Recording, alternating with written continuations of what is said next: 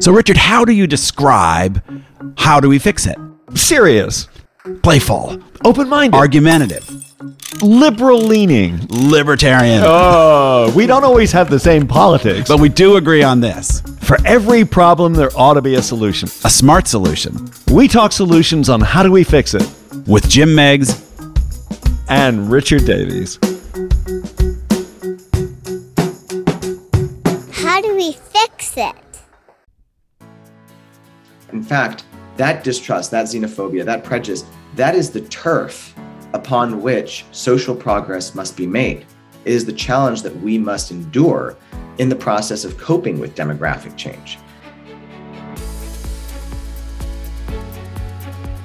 The Village Square, a nervy bunch of liberals and conservatives who believe that disagreement and dialogue make for a good conversation, a good country, and a good time.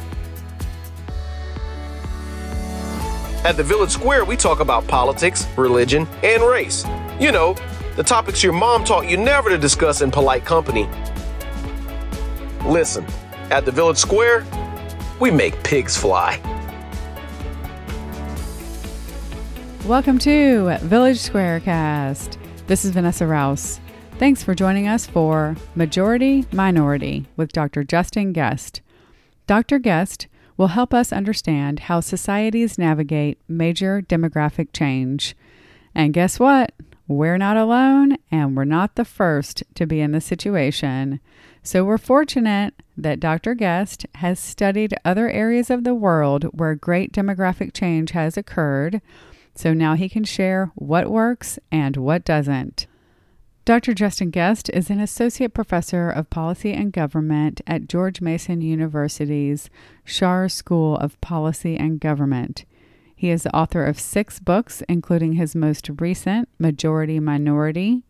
He writes primarily on the topics of immigration and demographic change. Justin has appeared on ABC, BBC, CBC, CNN, and NPR, and he's contributed to The Atlantic, The Boston Globe, The Guardian, Los Angeles Times, The New York Times, Politico, Reuters, The Times, Vox, and The Washington Post. Quiz on that later, so I hope you wrote it down. Justin has also received the highest award for faculty teaching at both Harvard and George Mason University. And check this out. Justin is one of a very few speakers that we've invited back twice, and that's because we think his message and his research is critical to navigating the complicated situation that we're in.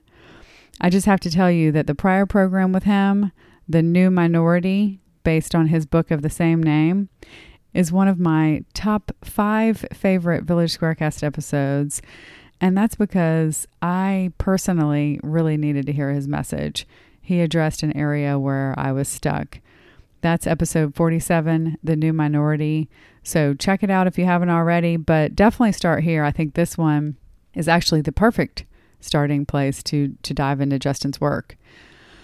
All right, here to facilitate the discussion is another fascinating person, Manu Meal, CEO of Bridge USA and social entrepreneur who's passionate about empowering young people. Manu was inspired to start what is now Bridge USA when he was a freshman and witnessed the protests on the campus of UCal Berkeley over a planned visit by right-wing provocateur Milo Yiannopoulos. Bridge USA is an organization that aims to promote democracy, not partisanship. And now they have 43 campus chapters in 19 states. Manu was recently named to Forbes 30 Under 30 in Education. I told you he was fascinating. All right, before we get started, we'd like to give a quick shout out to Florida Humanities for partnering with us to present this podcast series. Check them out online at floridahumanities.org. All right, time to get on with the program. Here is Manu Meal, and he will momentarily bring in Dr. Justin Guest. Take it away, guys.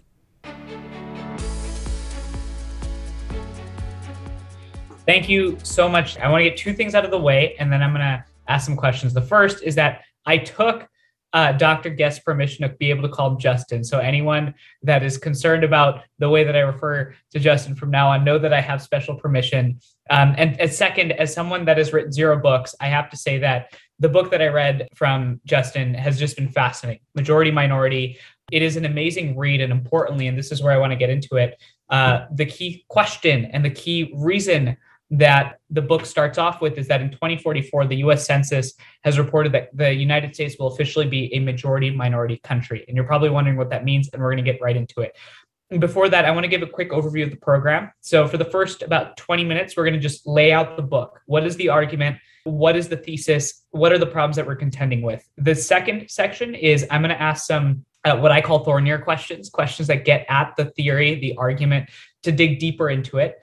The section after that is for you, the audience. Would love to hear questions. Let us know what you're thinking. Anything that you felt was provocative, anything that got you thinking, because ultimately, as I've learned from this book, the only way that we get over this obstacle / problem / opportunity, however you think about it, is by actually talking.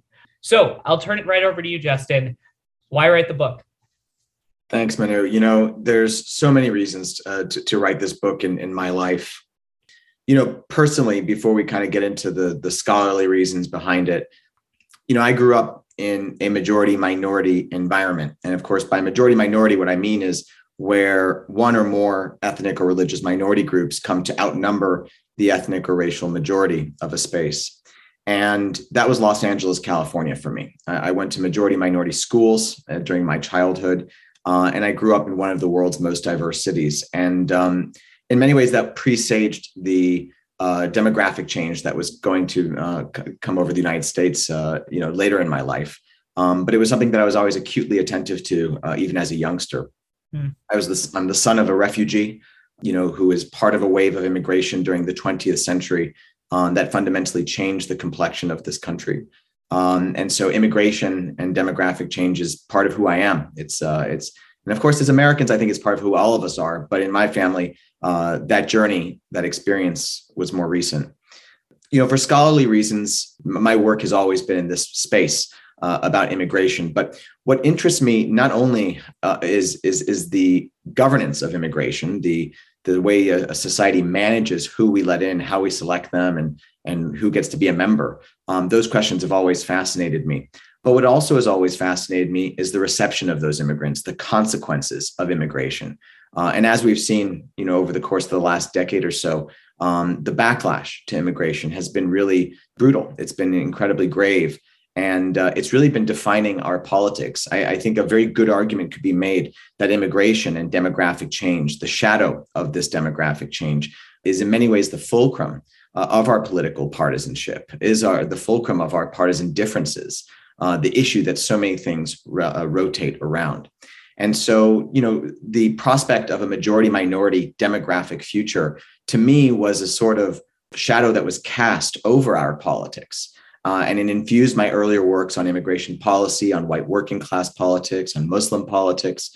The specter of that demographic change was always there. And in this book, I wanted to hit it right on the head. Let me ask you this, and I'm going to actually split up both of the question sections into 2 parts. So this one specifically, you said, this is about who I am. And that is, to me, what makes this issue so difficult to resolve, is because it's about who we are. And you mentioned in the book that a key piece of this work is expanding the definition of we. Can you explain what people think of when they think of we right now as the United States? And I know that it varies by whoever you're asking, but I'm curious. Yeah, there's no way I could possibly explain who we think of as we. This is precisely, I think, the national conversation that demographic change stimulates.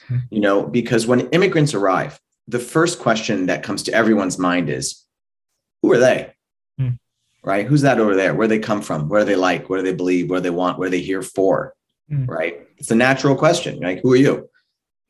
The second question, I think, though, is where we are today, which is, once we've responded to the question of who are they, usually there's a desire to make them more like us, or to at least make them fit in with us. It's like, okay, well, if they are going to be here with us, then they need to be a little bit more like us. Okay, well, then that stimulates this number 2 question, which is, who are we? And that's where we are. And the third question, by the way, that we want to eventually get to is, who can we be together?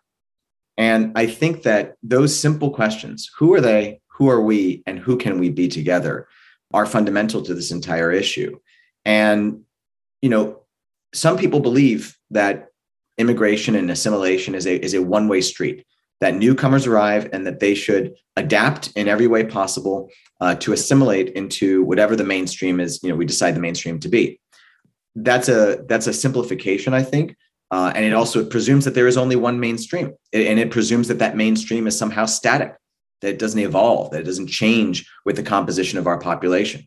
There's another view that sees it as a two-way street, right? That who we are and who they are both relevant to who we will become.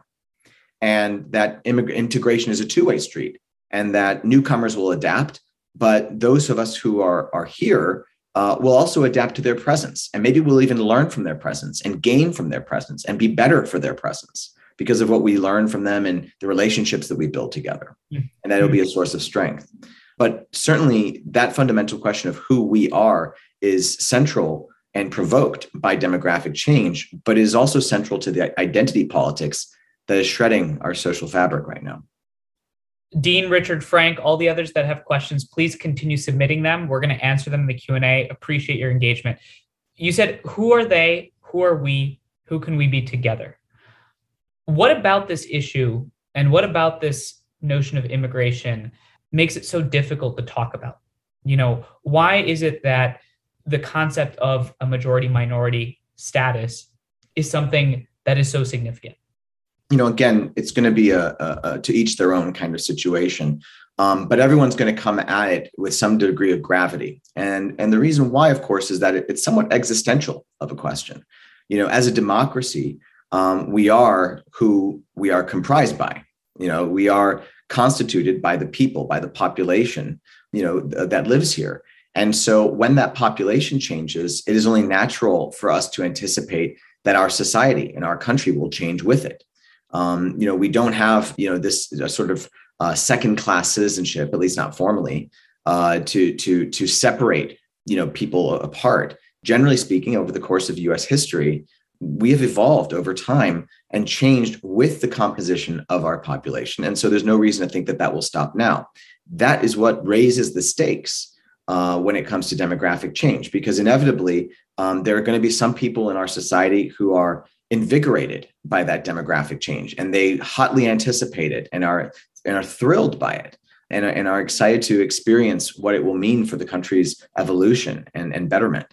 But then there are also others who are fundamentally discomforted by that demographic change, by the uncertainty that it stimulates, by the questioning and the insecurities that we have as a society. And as a result, it creates a lot of nostalgia, people who want to hit the brakes, not anticipating the future, but in many ways resisting its progress in ways that are probably not even sustainable. So, I think that most people come at this issue with a great degree of gravity because of its existential nature. I want to put a pin in that question of existential because it gets at a very recent current event, the Buffalo shooting.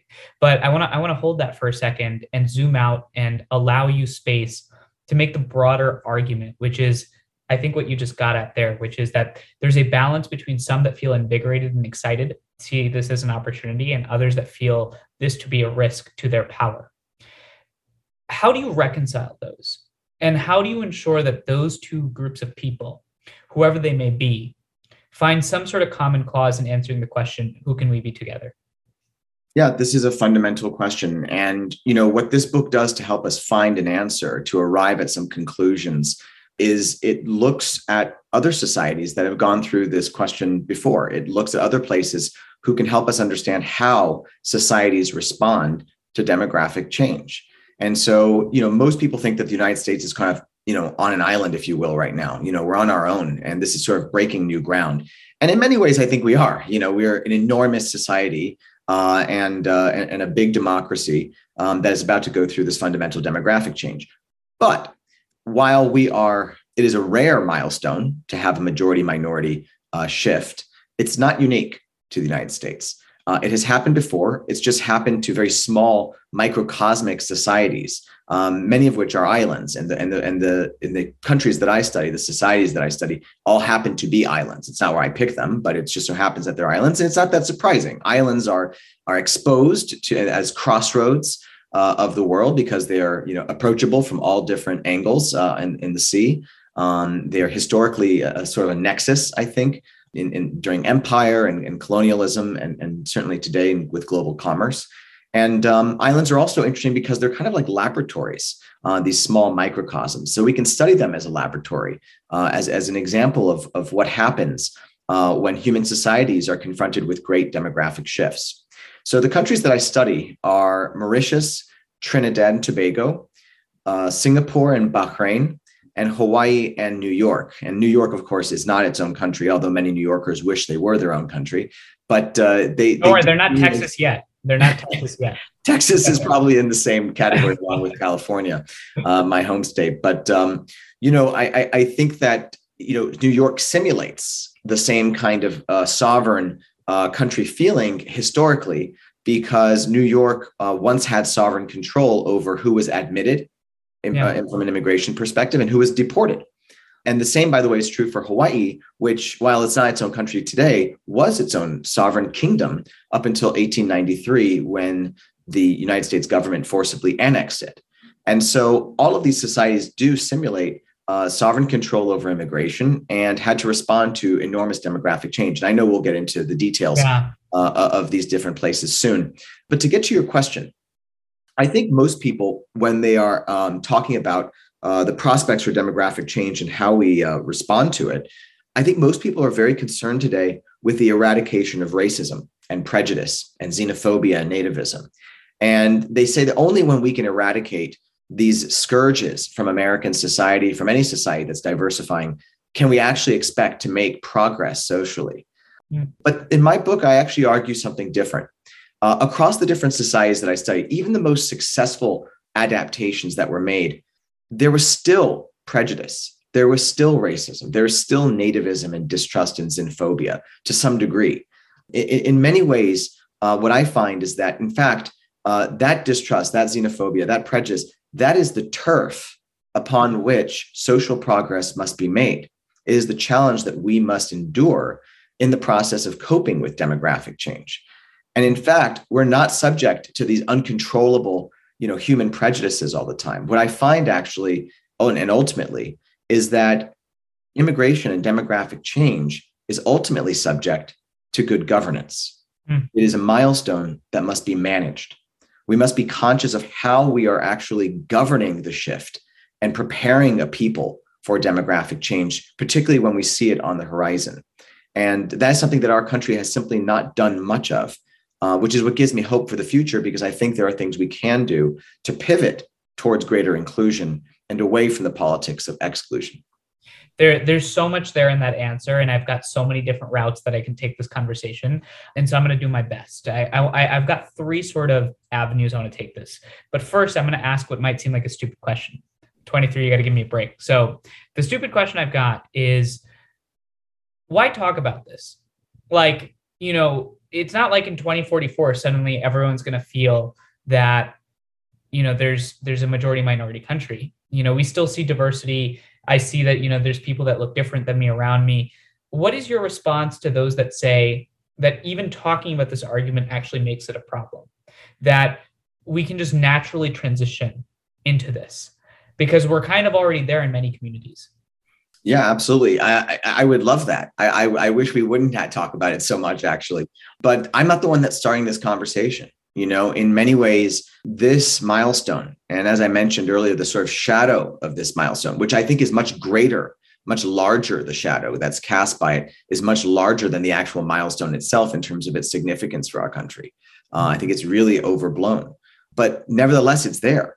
And to try to pretend otherwise by just saying, oh, let's just not talk about it, it's to not acknowledge an enormous, pink elephant in the proverbial room. It is something that is defining, that is contorting, and manipulating our politics today in a way I think that we can better understand. And so if we don't seek to understand it, and if we only ignore it, then we're doomed to repeat the same mistakes that other societies have made. So there appears to be a tension that I'm trying to resolve. And that tension is that this is both, and this is sort of that first of three paths. So the tension seems to be that this isn't actually something that we should be talking about in a way that is that significant, but because honestly, it's happening in many places. But at the same time, it is significant in that most societies don't experience this. So how do you walk that balance? And I think the reason why that is a relevant thing to think about is because, again, walking that balance, there are those that are trying to posture this moment as a huge opportunity, and there are others that are posturing this as an existential risk. So would you say that this is a significant thing that is so unique that we should rally around and try to solve? Or should we treat this not as a significant problem, but just create spaces to talk about? How do you navigate that balance? Oh, I'm not sure that those two things are mutually exclusive. I think that even if we acknowledge it as a big problem, we still have to talk about it. And I think it is incontrovertibly a problem. This is, as I asserted earlier, I think that this is the fulcrum around which our politics and partisanship is revolving right now. You have one party in this country that is, cosmopolitan and globalistic and ushering into a future, and rushing into that future as quickly as possible, eager to evolve into some kind of demographic destiny. And then you have another party that is nationalist and nostalgic, and consumed with the past and looking to assert control. And so I think to ignore this and just simply say, well, something that we kind of work out through a sort of therapy is not enough. I think it has to be governed. I think that the government, I think our government, I think our business leaders, I think our civil society leaders all need to pitch in. We need millions of people who are prepared to actually start having these conversations that are stimulated by demographic change, to talk about this question of who are we and who we want to be together. I just want to say this is such a fascinating and important discussion. The way that you're navigating this conversation is, I think, exactly how we should be navigating it, which is thinking about the questions and talking about them in a constructive way. Let me take you down path two. And this gets to a current event. You mentioned the existential risk that this poses. Let's be honest, and you articulate this in the book, that that's primarily the majority white population in the United States, that is the group writ large, obviously without trying to generalize too much, that would have the most to quote unquote lose when you are actually trying to get at the core question. There was a shooting in Buffalo, as we all know, where the shooter, an 18-year-old man, had a manifesto that talked about the great replacement theory. Can you apply that notion of existential risk to that act? How should we be discussing that question, and how should we be tackling it? Absolutely. The grand replacement theory or replacement theory is connected directly, wired to the majority minority milestone. It asserts a conspiracy that there are elites, largely led by Jews, they argue, who are interested in replacing white Christian and the white Christian population of countries, not just the United States, but also in Europe, they allege, with non-white peoples, apparently in some kind of effort towards world domination. And I'm not really sure how those two things are connected, but I'm sure a replacement theorist could explain it. In any case, the majority minority milestone is, I think, in many ways, the sort of culmination of that nightmare scenario for white supremacists and white nationalists. It is that sort of point of no return that they fear so much. And so inevitably, demographic change is hardwired into their conspiracy theory, and it is leading people to react in violent ways. And that is a product of us not having a real conversation about what our future looks like. It is the product of us not having a real conversation about how this is actually just a part of a greater evolution of this country, and that in fact we've been here before, that this is not actually our first majority minority milestone. And this is something that I'm sure you and I will get into later, so it's a good tease. But how being a country whose demographics evolve over time is something that is inevitably part of our future, but also part of our past. It is who we are today. And so to understand how we've navigated the past and how we want to navigate the future, that is something that we cannot ignore. Otherwise, we leave the public sphere to be dominated by fear mongers, by exclusivists and by conspiracy theorists. We leave the sort of media public sphere to be run by algorithms, which is what has produced where we are today. We have largely not applied any kind of handlebars to this debate because we're not talking about it honestly and in an informed manner. And so the really tragic events of Buffalo are a manifestation of this and the sense of lost control that many white people feel about this majority minority milestone that they believe is so existential. Right. So I want to now start getting to the solutions aspect of this. You mentioned 6 case studies. The way that I'm going to split up this part of the conversation is first talk about the individual. I think you make a lot of cases and arguments for expanding the definition of we, how we as people need to address this. But then the second thing that you've hinted at, which is it's governable. And so I want to get at some policy solutions and some tangible things that policymakers can do. Does that sound good as a flow? You're in control. You're in the driver's seat here. Cool.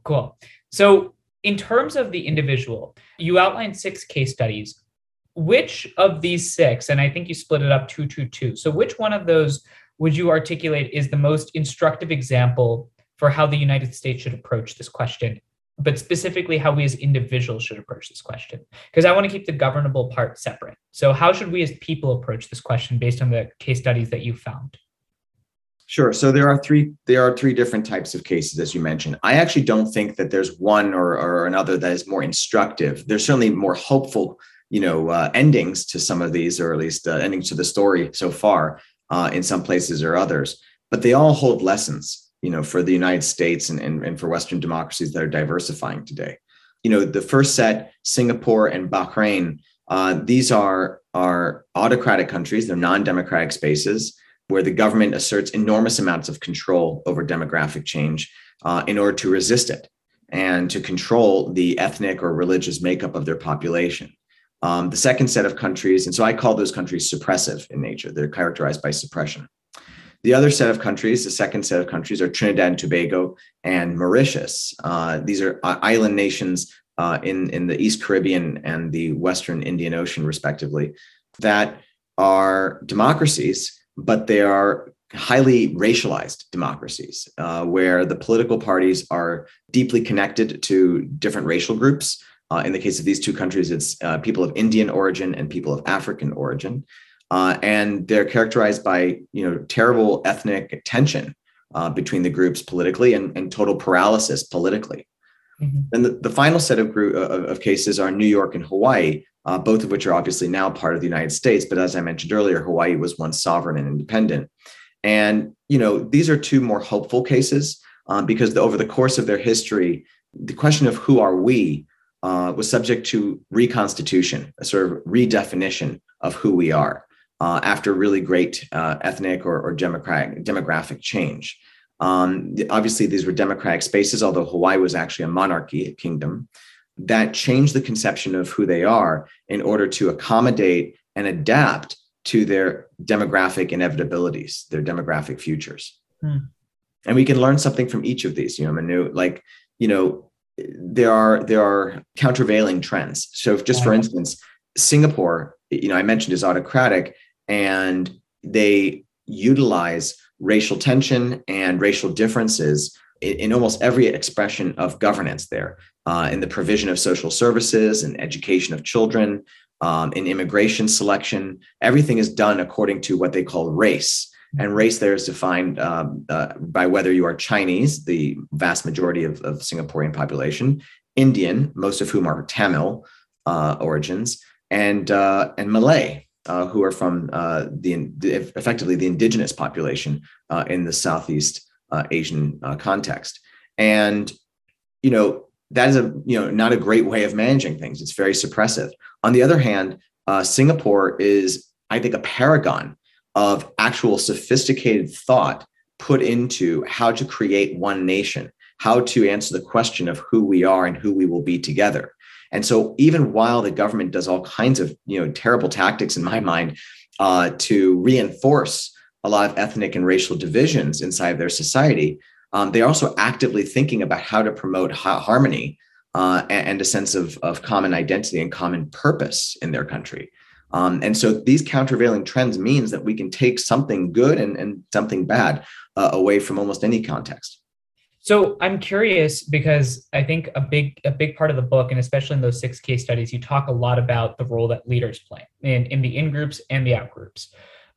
Can you pull apart the level of responsibility that leaders have in this question of navigating race and the majority-minority milestone versus the responsibility that we as people have? Because it appears to me that leaders play a big role, but ultimately it's up to the people and how they interact.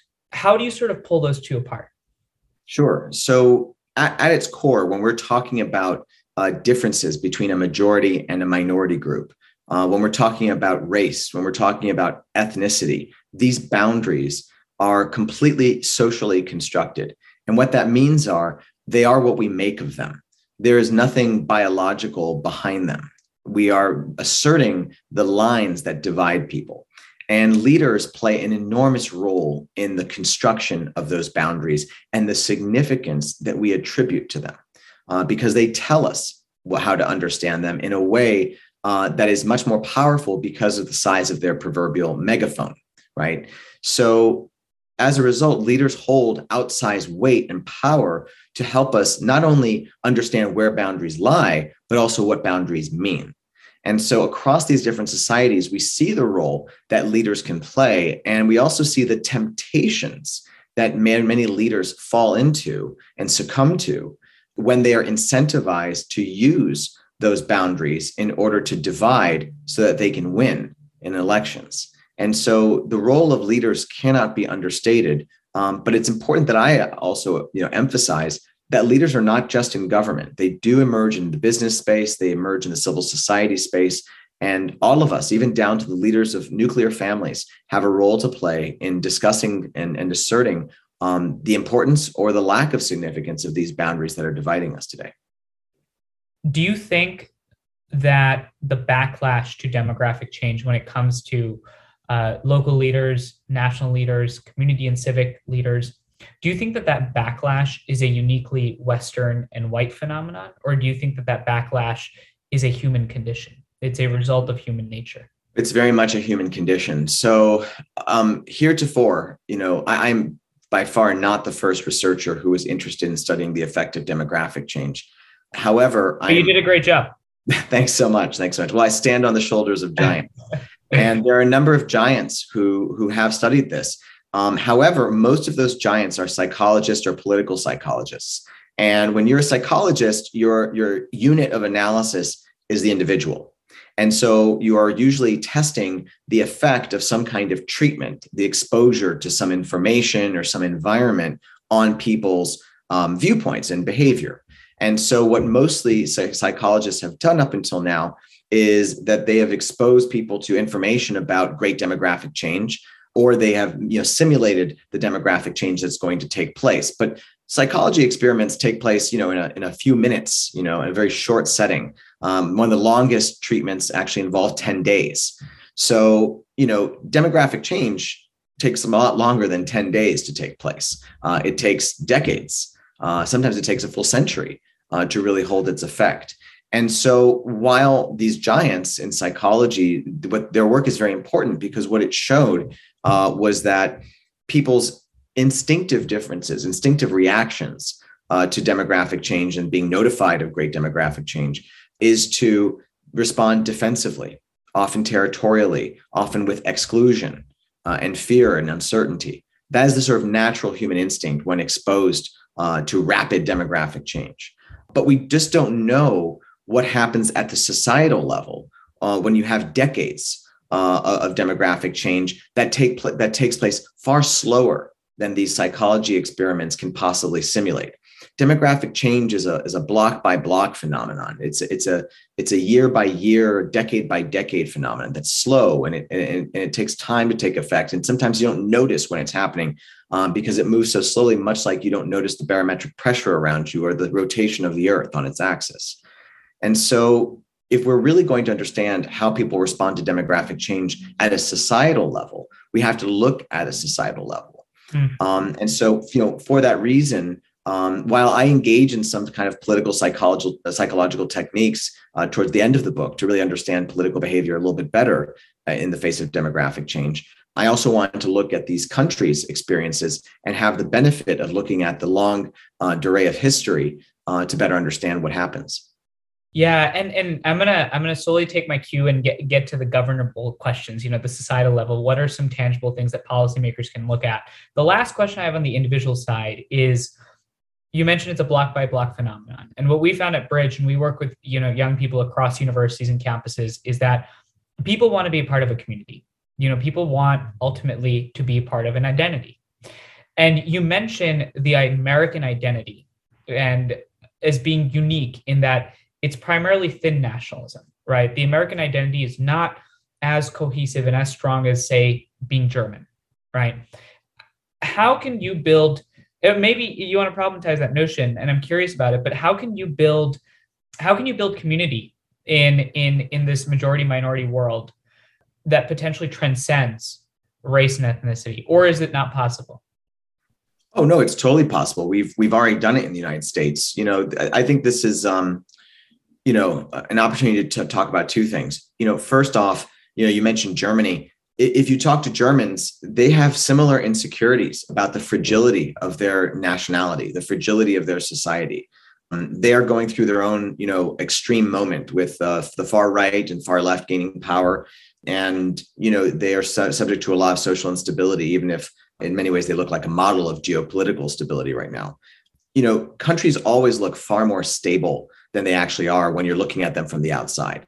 When you are so much more sensitive to our own issues and our own divisions, your own country always feels much more fragile, much less stable. My house is always struggling compared to the other house. Yeah, you know too much. You just know too much. So you have a much more complex understanding of your own country than you ever will of someone else's. And that's why the grass just looks greener over there. And that's why I kind of reacted when you mentioned Germany, because, they're having this conversation too right now. Remember, they're the country that admitted over 1 million asylum seekers, in 2015, 2016, and they continue to do so with Ukrainian refugees who are arriving. So, they're having their own moment right now, even if they don't have majority. But could I just ask, I know there's a second piece you want to get to, but I am curious about this because you do bring up the notion of thin nationalism. Maybe I'm applying it wrong, but when you do say the word German, there are certain cultural attachments to that word, right? There's a culture, there's a society there, there's an identity. Whereas I think one of the arguments you made in the book was that America, when you think of American, is kind of open interpretation. And maybe it's that Germany's slowly getting to that point.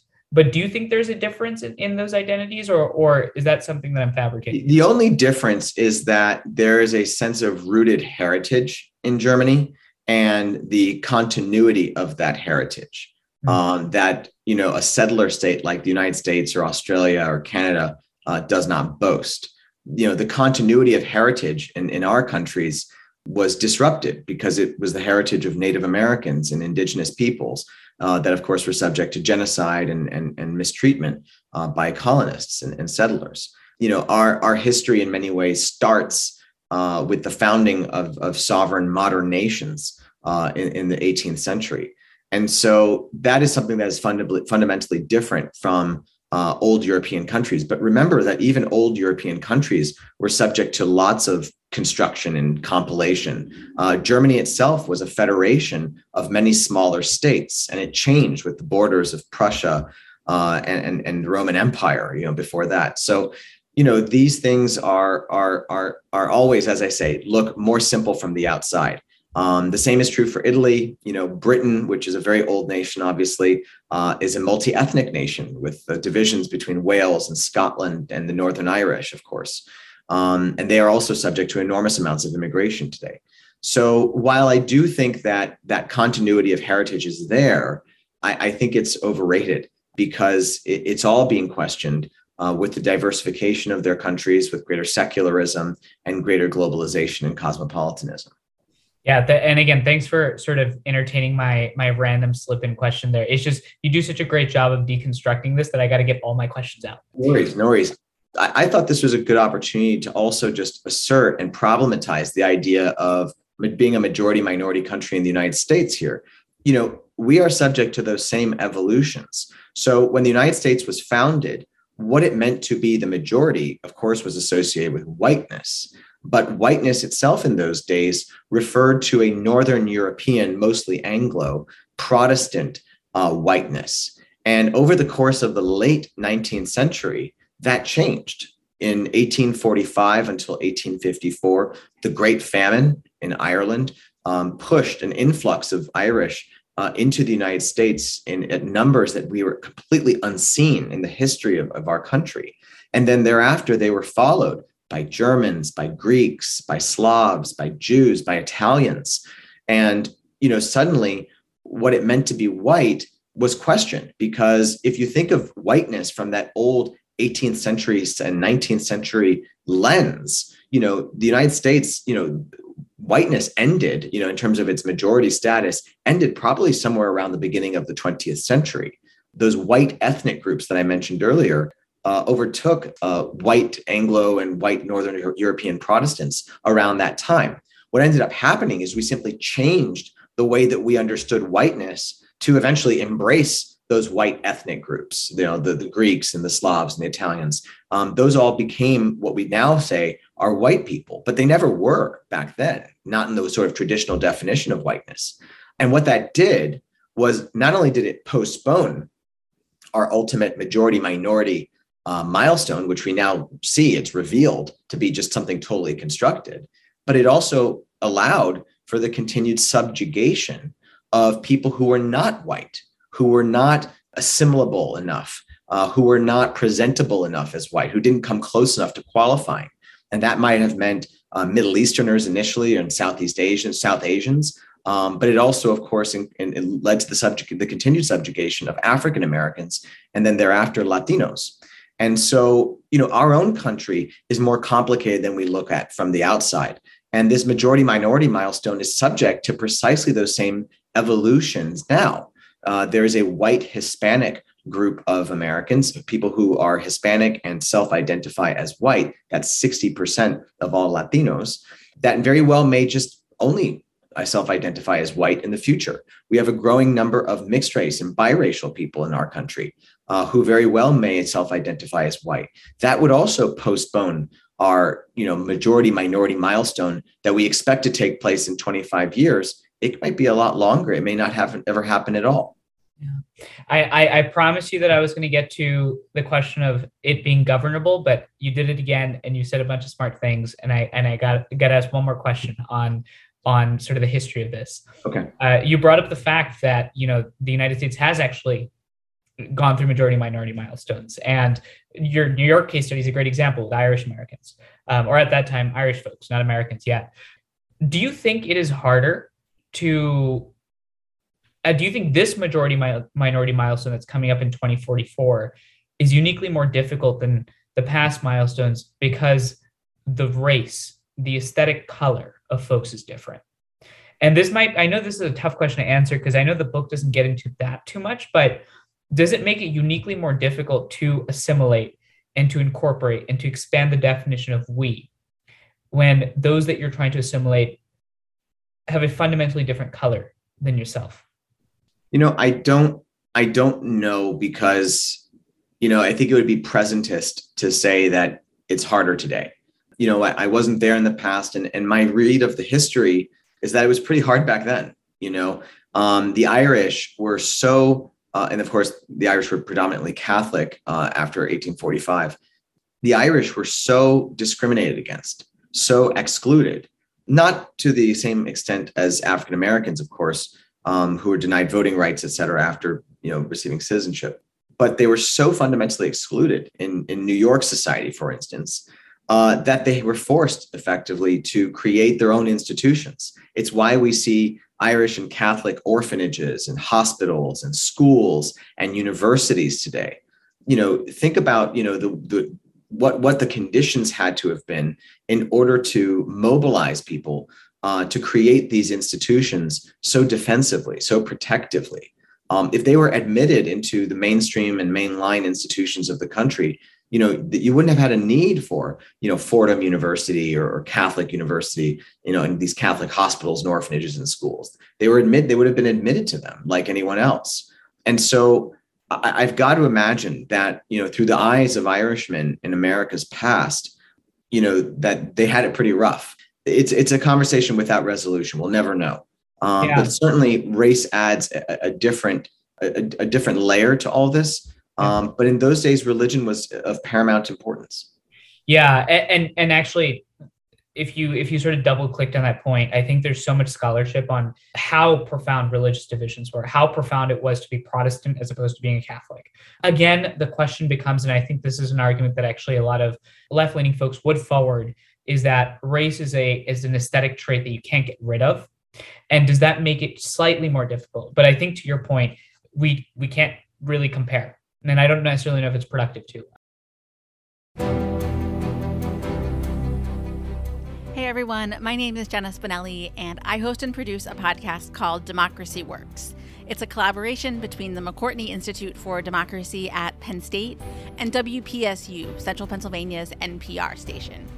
If you enjoy this podcast, I think you'll like our show too.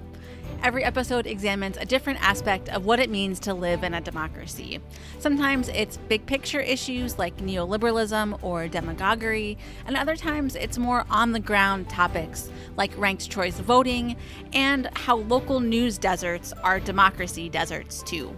Some of our previous guests include Jonathan Haidt, Andrew Sullivan, and even Wynton Marsalis. So I hope you'll check out Democracy Works. You can find it wherever you listen to podcasts. So let's get into the question of governability. You mentioned that the majority-minority milestone is governable. That gives me a lot of hope because it means that we have the ability to do something about it.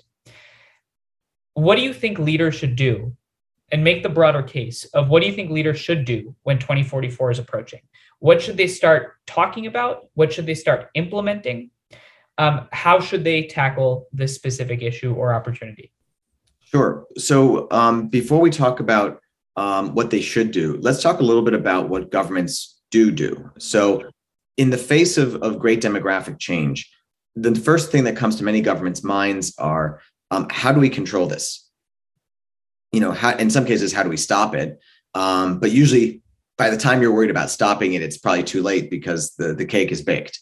Demography has this sort of inevitability to it because of fertility rates.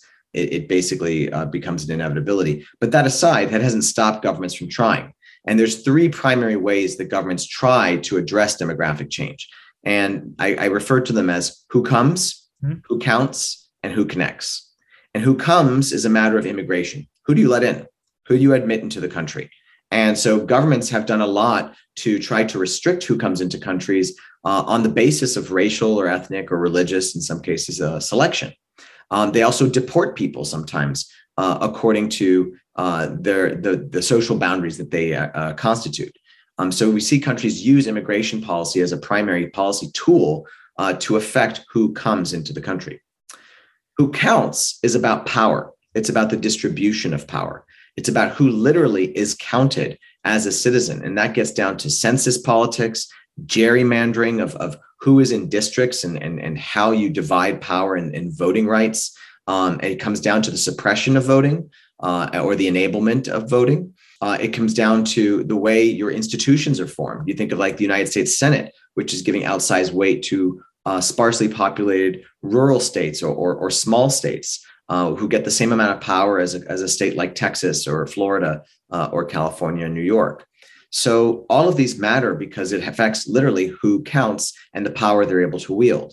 And so you see countries often manipulate those institutions in order to preserve the power of the original racial or religious majority. And then who connects is really about intergroup engagement. It's about intergroup contact. And you do see countries engage in this with certain limited tools like segregation, like redlining, the segregation of schools and housing discrimination. All of that affects who is connecting and the extent to which people can actually relate to one another and build something together. Now, now that we understand kind of what countries do to control demographic change, the next question is, what do countries and what do governments do in order to include or exclude? And I refer to these as the 5 pivots of inclusion and exclusion. And so I'll go through each of the 5 now, and feel free to double click on any of the 5. The first is a national ideology, an idea of who we are, and the idea of sociologically and ideologically what makes the country what it is. And those ideologies can be very inclusive, and sometimes they're related to labor unions, or they could be related to socialism, or they can be related to some kind of nationalism. And those could be sometimes be very inclusive ideologies. They can be very collectivist and multicultural. Others can be very exclusivist. They can only honor one side and not the other. And so that's a really key pivot. A second pivot relates to the socialization of youth. And so this refers to the politics of school curricula, the politics of textbooks, the politics of second languages, the politics of integration and segregation of schools. This may ring a bell, of course, here in the United States over the last few years, when we've had debates over critical race theory, the Don't Say Gay Act in Florida, the book bannings that we've been seeing recently across the United States.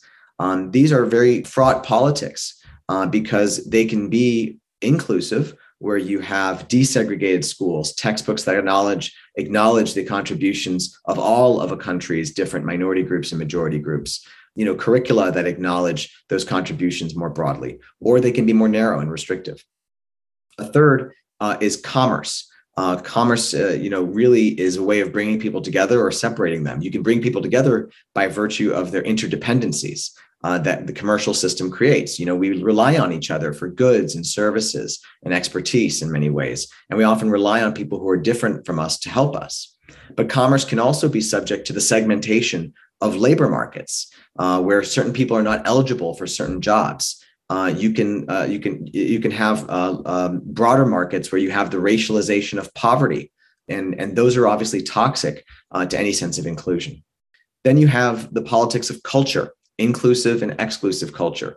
And this is where you really get into the politics of the arts and sports, literature, cuisine, music, which are really subject to just remarkable fusion and hybridity. And it can really bring a country together and be very integrative and inclusive in nature.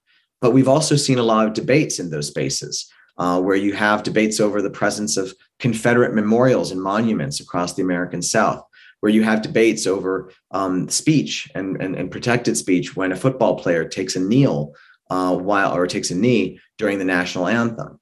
And so we've seen precisely these cultural areas being subject to divisive politics as well as inclusive politics. And then finally, it's the politics of threat. Whether we identify our threats to be external, like another country, like a virus, Martians, or whether they're internal threats, which is very divisive when we believe that the greatest threat to our country comes from fellow countrymen, that the greatest threat is actually inside our gates, which of course is obviously going to be very exclusive in nature.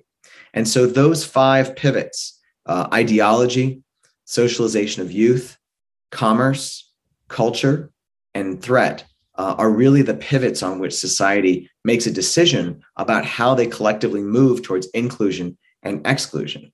And, I think in the modern United States today, we see evidence of all different 5 pivots going in both directions. We are very much at a crossroads. You don't say. Let me actually repeat the sort of 5 pivots, because I think that and based on sort of how you've described it, provides a good framework for how to think about it. National ideology, socialization of youth, commerce, culture, politics of threat. I want to take a quick step back, and I'm not going to double click on any of those because I want to make sure we get to audience questions. You said who counts, who comes, who connects. Let's apply this. And I know this is putting you on the spot, and this is probably an unfair question, but let's apply this to the Buffalo shooting. How would you ideally want our leaders to react to that shooting? What would it entail if you had your magic wand and you said, this is how we navigate this specific, because these instances are going to happen more and more, right? And we're going to see more instances of violence based specifically on racial lines. How should we approach something like that? And what should leaders do about that shooting? Our leaders need to model the connection that we are advocating that we must build. We need to see our leaders defeat polarization on an individual basis to be the change that they want to see in the world. We need to see political leaders breaking bread with one another across the aisle. So we need to see enemies sitting down at the same table, sharing a burger or a cup of coffee or a beer. We need to see, people of different races and different backgrounds coming together in ways that are trying to facilitate mutual understanding, where we are actually airing our senses of grievance, our senses of vulnerability in a place that makes people feel safe to do so. Earlier you asked what makes this conversation so difficult. And what I failed to mention as well is controversy, is discomfort. These are challenging conversations to have, and they're tended to be held privately in the United States and not publicly because of fears of retaliation or cancellation. And I think we actually need to have it out. Ultimately, these conversations aren't being had, but they're siloed. And they're not actually a secret because most of them are on the internet. You can see them anytime you want to, but they're not actually crossing anywhere. And so our leaders, I think, in the most public way possible, have to encourage these conversations and have them together, but they need to model the change that they want to actually see. And the problem is, I think that politically, our leaders are very concerned about leveraging our polarization into votes. And both parties are guilty of this to some degree. There's a sense that no rewards will come from that kind of outreach. But I really disagree. I think our country is exhausted by polarization. Even if we are complicit in it, I think we're exhausted by it. And so I think that a leader who has the courage, but also the skill to transcend these boundaries would do a lot of good for both themselves and also the country. I don't want to ask any more questions. I want to leave it there because I think if we were in person, that would have been a mic drop moment. I just want to emphasize the notion that leaders have to model. And we've seen this time and time again, Justin, on all the different campuses and all of the conversations we have. And now I'm going to transition into audience questions because there's people far more intelligent than me wanting to ask questions. So let's get into it. And let's try to keep our answers short because we've got a lot of questions and I want to make sure we try to get to as many as possible. The first question is that has there been a culture, and you did talk about this a little bit, but has there been a culture that has transitioned from one majority race to a majority minority without conflict? Yeah, the closest case is Hawaii. Yeah. So when Hawaii, the short story of Hawaii is that the native population was decimated by disease that was brought by Western explorers and settlers. But that's actually not why the majority minority shift happened. It was because of the importation of labor. When Westerners settled in Hawaii, they created plantations that had a voracious appetite for labor, and Native Hawaiians did not want to work there. And there weren't enough of them to work there anyway, even if they wanted to. And so they imported labor from Japan, from China, from the Philippines, eventually from places like Puerto Rico and also Portugal. So they came from everywhere. And that's why if you go to Hawaii, you'll see last names from everywhere around the earth. The reception to these foreigners was not great initially. There was a lot of nativism, a desire to sort of maintain the status of Kanaka, of people who are of indigenous Hawaiian heritage. And the monarchy actually did quite a bit to try to sort of reinforce that status. But that changed. And it changed because Hawaiians leveraged their rich cultural traditions to recognize the virtues of foreigners and their humanity, but also their role in being guardians of Hawaii and being guardians of the land, the Aina.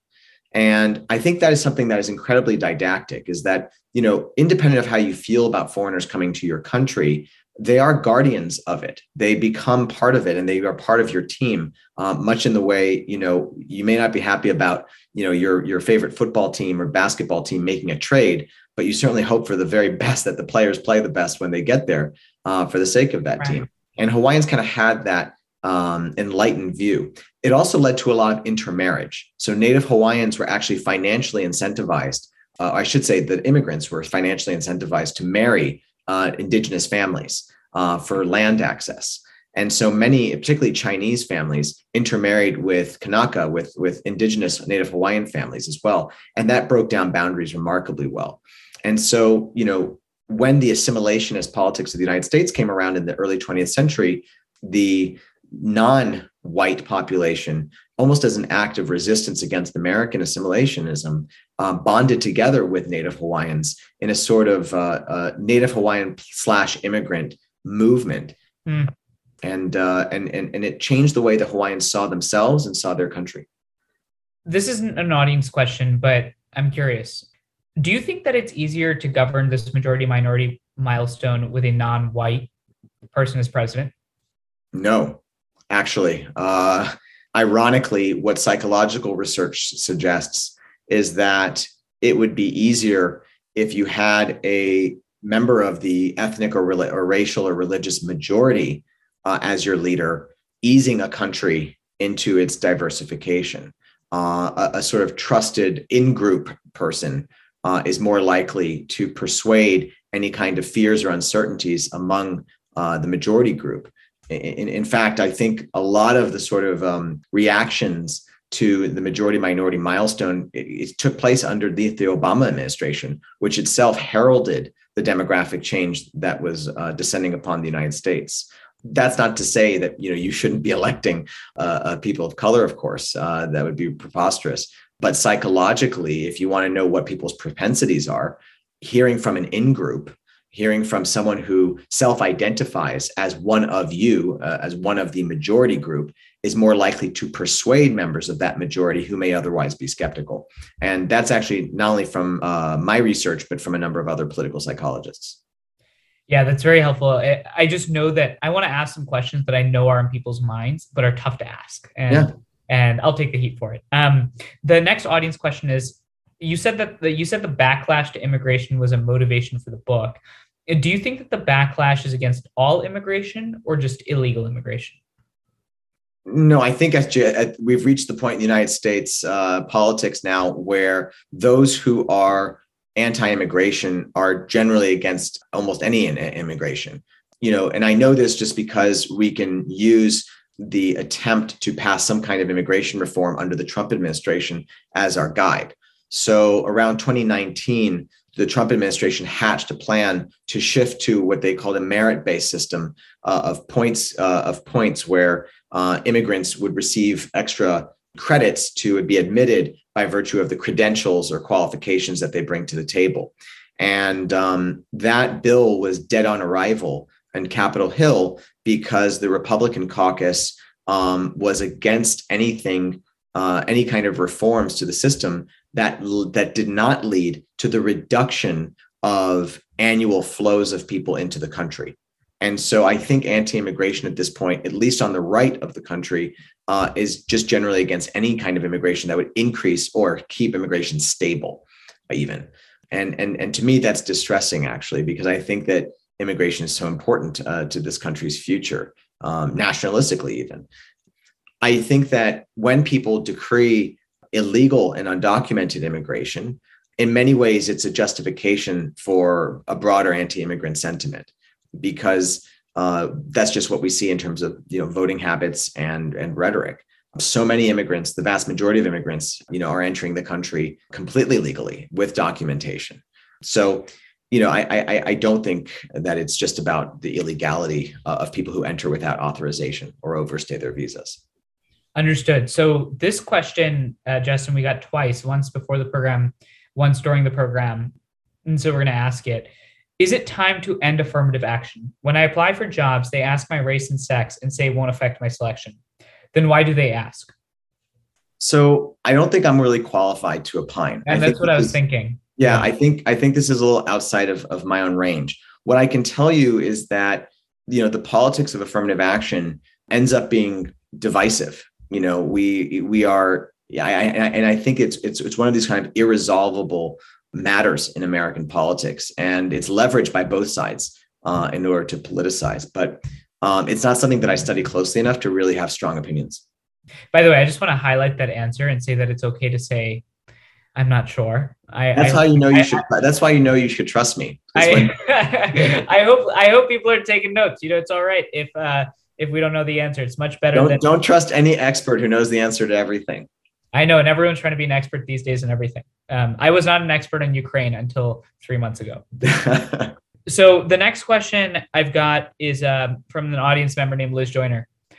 but I want to make sure I ask it because I think it fits well into this piece of the conversation, which is that a powerful and potentially frame-shifting part of the argument that you make is that nationalism is the turf on which progress must be made. And you compare it to a bamboo finger trap, that it tightens as you pull harder on it. Can you explain that phenomenon? Sure. So, I think most of our, listeners and viewers are familiar with the bamboo finger trap. It's one of these kind of woven bamboo tubes that you put your fingers in. And what you find is that the harder you resist it by pulling your fingers back out of it, the tighter it actually gets on your fingers, making it more challenging to release yourself. Because the human inclination when placed into the tube is to remove our fingers. But actually, the way to actually beat the trap is to actually go with the tension of the bamboo finger trap by going inwards in order to loosen it. Only then will it loosen enough around your fingers to let you escape. And I think that nationalism is that way. Nationalism is such a powerful political force, such a mobilizer in our country right now. And I think it's being monopolized by only those who are on the right for the sake of nostalgia and for the sake of their politics right now, much of which is anti-immigration, as we've discussed already. But the left has largely abandoned that space. They see nationalism as vile, as foul, as exclusive and restrictivist.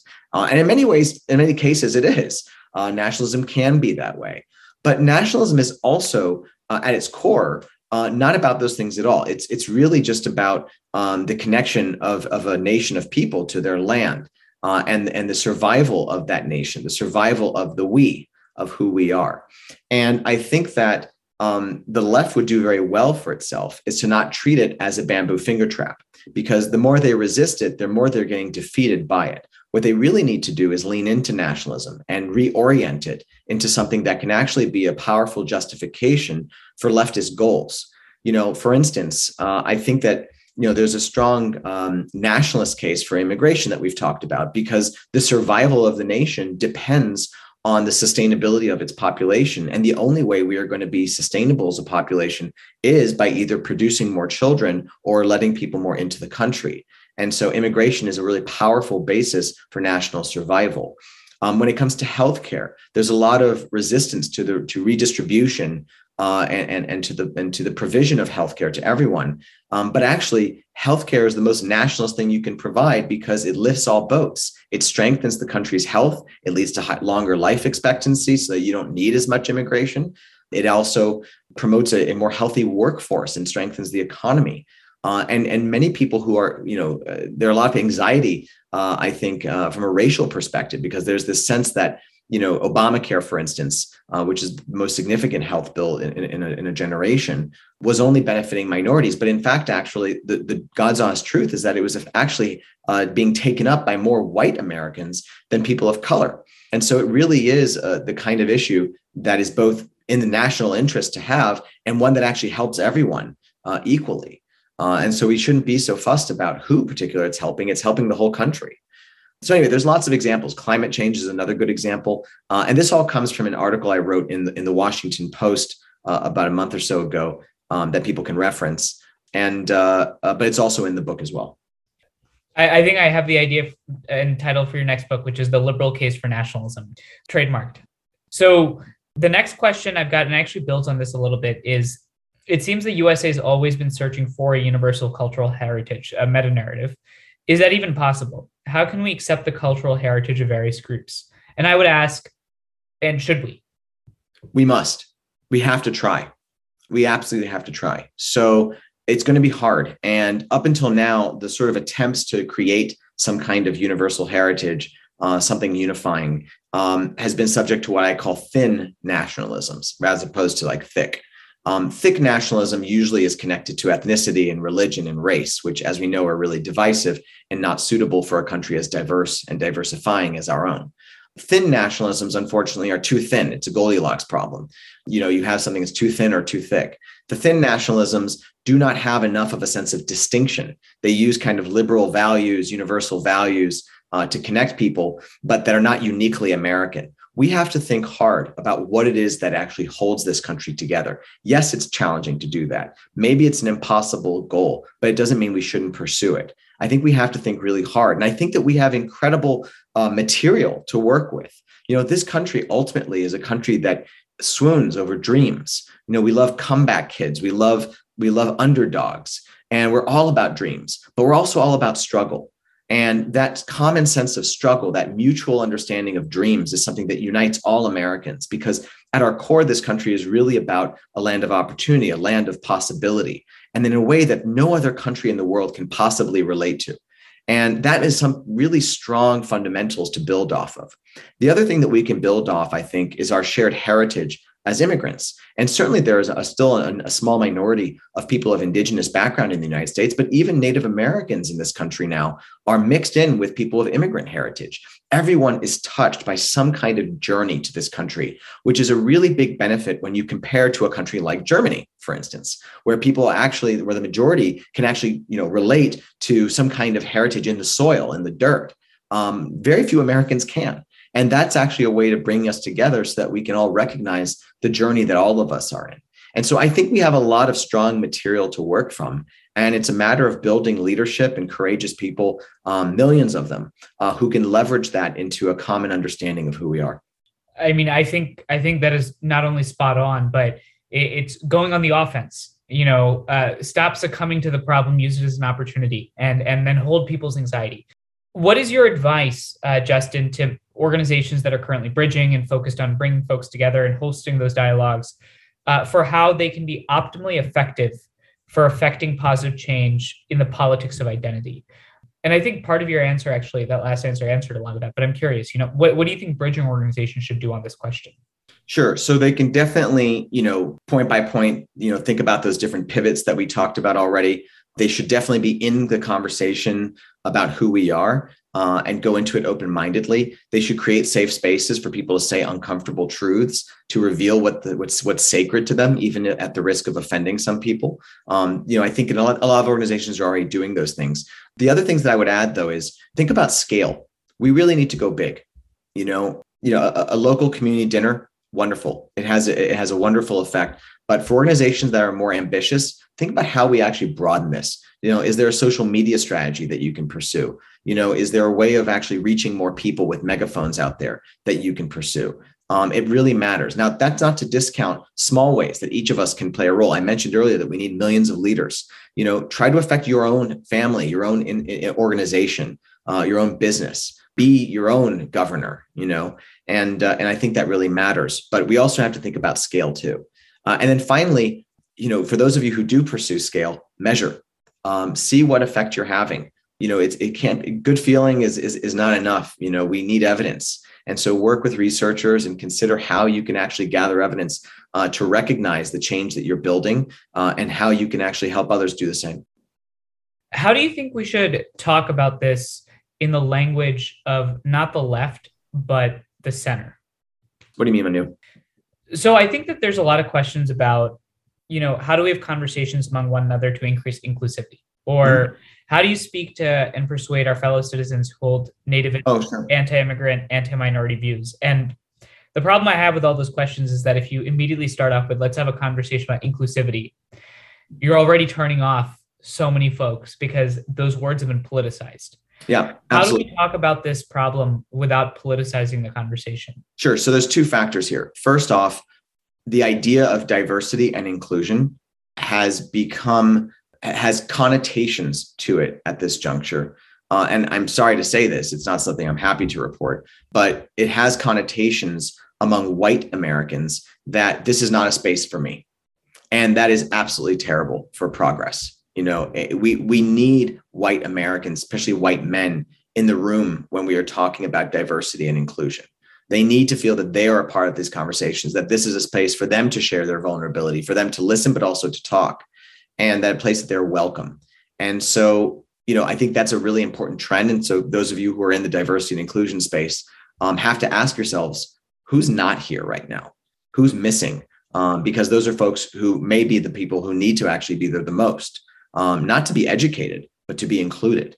The second thing is that unfortunately, one of the risks of having only Joe Biden right now speaking about national unity as a priority is that we risk that it becomes a Democratic prerogative, a Democratic agenda, when in fact it actually must be an American agenda, an American priority.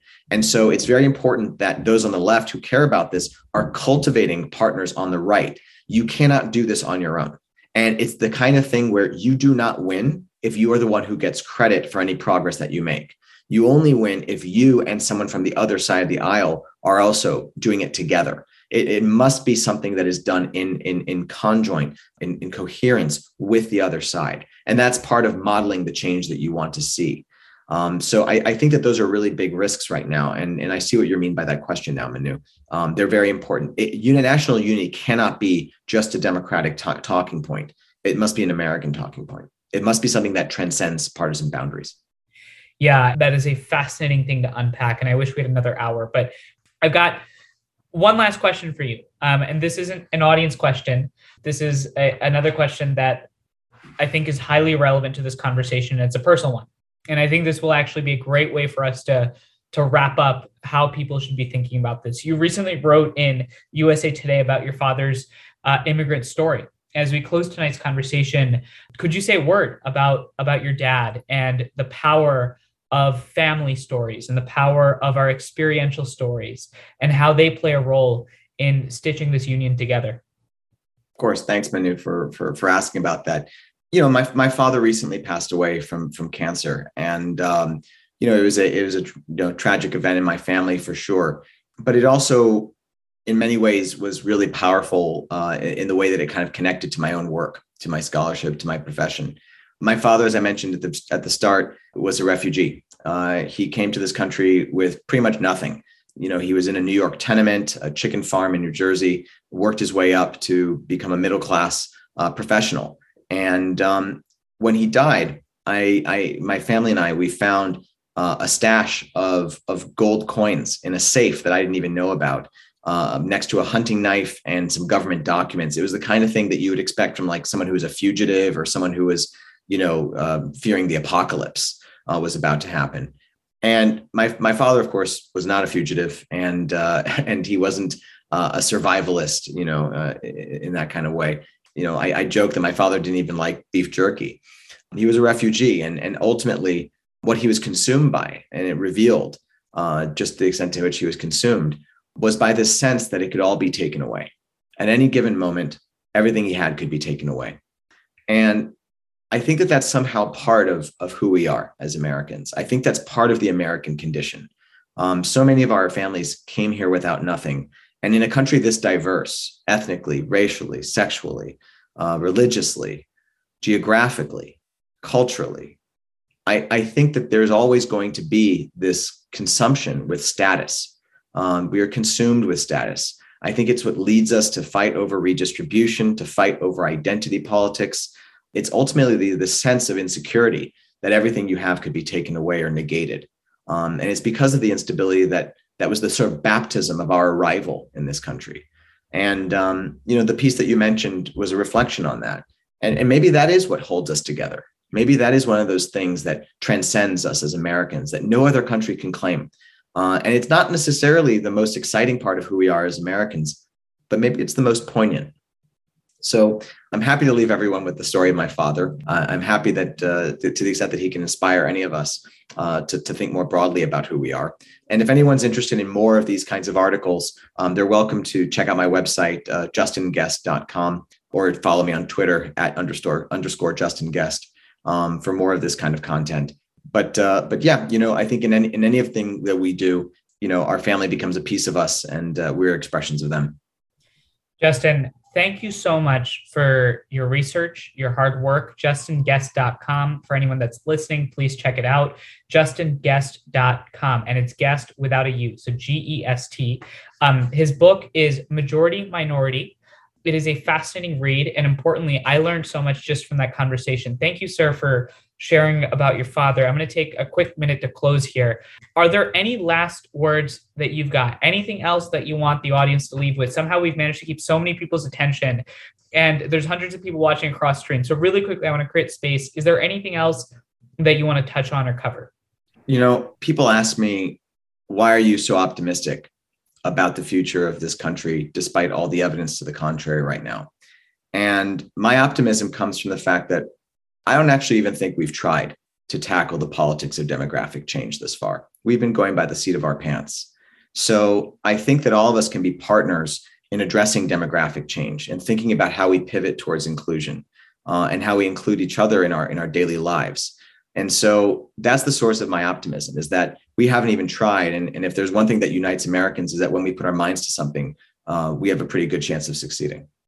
We haven't even tried. And for all those that are currently listening that are not on the Zoom, Justin's Twitter, Justin Guest, it's a handle with a beautiful butterfly. Please check that out as well. I just want everyone to know that the work that you're doing here is not only important, but as a 23-year-old who's got to live with this in a generation that's not only mired in conflict and division, but a generation that has so much to live up to, it means a lot to have your book as a North Star in that conversation. I want to thank the Village Square. I want to thank the Florida Humanities Program. I want to thank again Justin for his work. The note of optimism is so important. And lastly, I just want to say that there is a movement of people that are working on this problem, not specifically just the problem majority minority, but stitching our union together. Justin talked about polarization. I work with an organization called Bridge USA. We work with young people across the country. We have organizations like Braver Angels, the Village Square, Listen First Project. There's so many folks that are doing this amazing work. And so if you felt compelled to act, I think that was the message that Justin wanted us to leave with, is act with optimism, approach the problem with urgency, and think about these solutions in a productive and constructive way. And we've got lots of opportunity to reap. Justin, any last closing words? No, just thank you to each of you guys and the various organizations for putting this together and for inviting me. Thank you, everybody. And again, majority minority, Justin Guest, justinguest.com. Thank you all so much. And thank you to the Village Square. Bye, everyone. Hey, it's Vanessa back with you. Let's hear it for Justin and Manu. I thought they were both fantastic. And once again, Justin has really made me think. Don't forget about that other episode I told you about, episode 47, The New Minority. It's incredible as well. I think it's fascinating and wise to be able to look beyond what's happening in America and consider how other areas of the world have struggled with the same thing and how our human nature plays such a big role in how we see things. Justin's work helps us zoom out and consider aspects of this issue that we might not have seen before. I thought Manu's question about why talk about this was very interesting because I'm a little older than him. Well, maybe more than a little, but I'm not going to tell you how much. Anyway, I lived through the don't talk about it phase. When I was growing up, I feel like the message was, we're all the same, we're all equal, so let's ignore our differences. It was like if we acknowledge that we're different, somehow we'd be making a value judgment about who is better, so just ignore it. So we weren't raised to be comfortable talking about our differences. And I'll give you a little silly example that still unfortunately affected me in my adult life. Several years ago, when my son was about 6, we went to the beach with a friend of his who's Black and also the friend's mother. As I was sunscreening up my kids, the other little boy lined up right along with my kids and spread out his arms, eager to go next.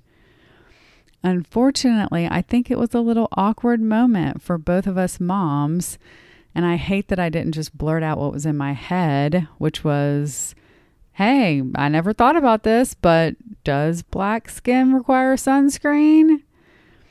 And because I didn't ask, I still don't know to this day if the awkwardness she was feeling was maybe just because she was uncomfortable using our sunscreen, or maybe it was because this wasn't part of their normal routine.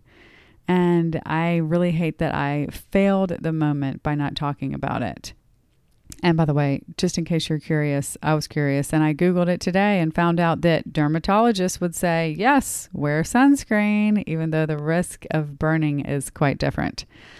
But anyway, the point is, I feel like my generation was not raised with the practice of exploring Who are you and who are we? We didn't practice navigating in this space, even over minor things like sunscreen. So no wonder we're not equipped to tackle the bigger areas. I just love Justin's advice about talking to each other and exploring who are you, who are we, and who are we together. It's so wise, and it's actually exactly what we do here at the Village Square with our local color program. If you want to help us scale that by bringing local color to your community, reach out and we'll share how we do it and what we've learned.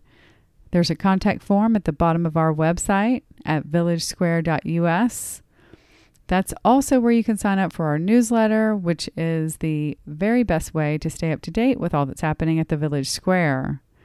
We'd like to give another big thank you to Florida Humanities for partnering with us to present this podcast series.